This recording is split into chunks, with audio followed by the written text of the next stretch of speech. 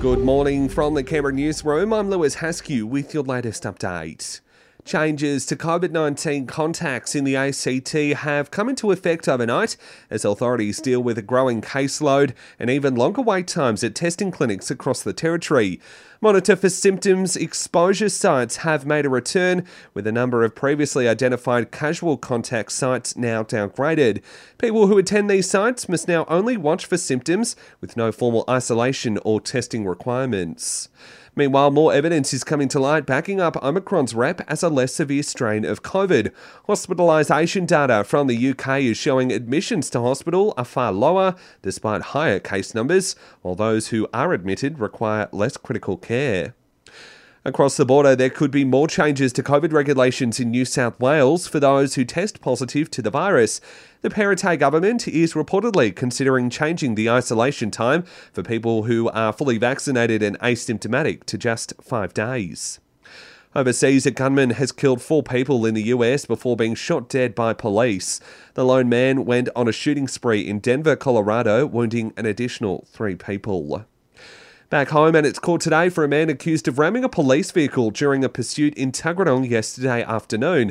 Police say a 24-year-old man was driving a stolen car and erratically along several footpaths, narrowly avoiding pedestrians before being cornered by officers, where he drove at them, causing the 2 vehicles to collide.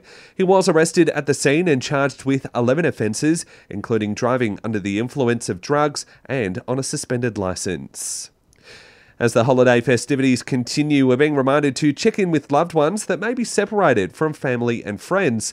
Lifeline Canberra CEO Carrie-Anne Leaston says a simple chat could make a real difference. So if you do notice someone that may well not be able to get through to their family or spend time with their family for whatever reason, whether it's due to restrictions, travel restrictions or other, it's so important and meaningful to reach out to that individual. Absolutely, make sure that they're okay. And if you or someone you know needs help, you can contact Lifeline on 13 11 14. Blackjack has claimed line honours in the slowest Sydney to Hobart race in 17 years. The Supermax crossed the finish line early this morning in a time of just over 2.5 days, ahead of Law Connect and Scallywag.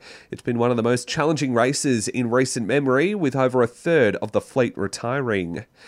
And many of us will head into the new year with a fresh perspective on work and lifestyle, according to a new survey. More than 50% of Aussies say the traditional measures of success aren't as important after the pandemic.